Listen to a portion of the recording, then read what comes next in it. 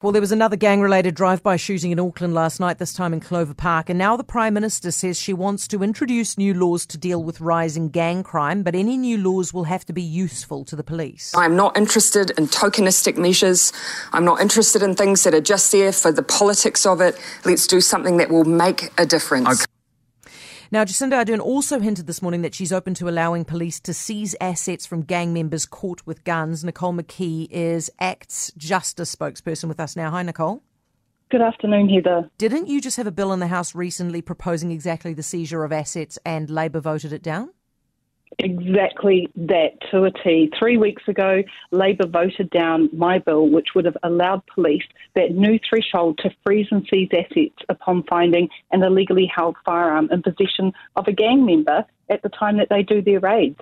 So exactly that. You've got to ask who is playing the politics here and at what expense? Is it at our community's expense? Absolutely. If they're prepared to reintroduce essentially what is your bill, maybe a bit of a tweak to make it look different, would you support it? Look, if it went about making sure that illegally held firearms were taken out of the gangs, then yes, we would definitely support it. What concerns me, Heather, is that in the last 2 weeks we've had 22 shootouts, 22 drive-by shootings, and we could have had this bill already in Select Committee, starting to have work on it, making it fit for purpose, which I already thought it was, and have our communities demonstrably safer quicker.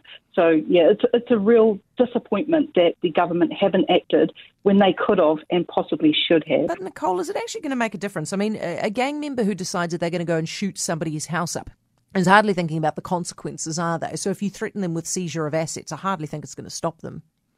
I think it's more, Heather, about making sure that when police go in to a organised crime facility to do a raid, we all hear it, right? They find guns, they find cash, they find drugs. But in order to seize assets, they have to meet these thresholds.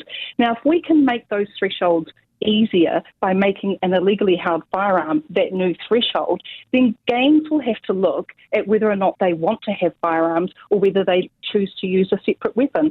And I think by taking away the guns, that's the first point of action that we can do, especially when the soft on crime government won't actually go into the gang pads and take the guns out. Nicole, isn't it fair of Jacinda Ardern to point out, though, that the tension between the two gangs, as disruptive and as upsetting as it is for us, it is not the fault of the Labor Party, is it?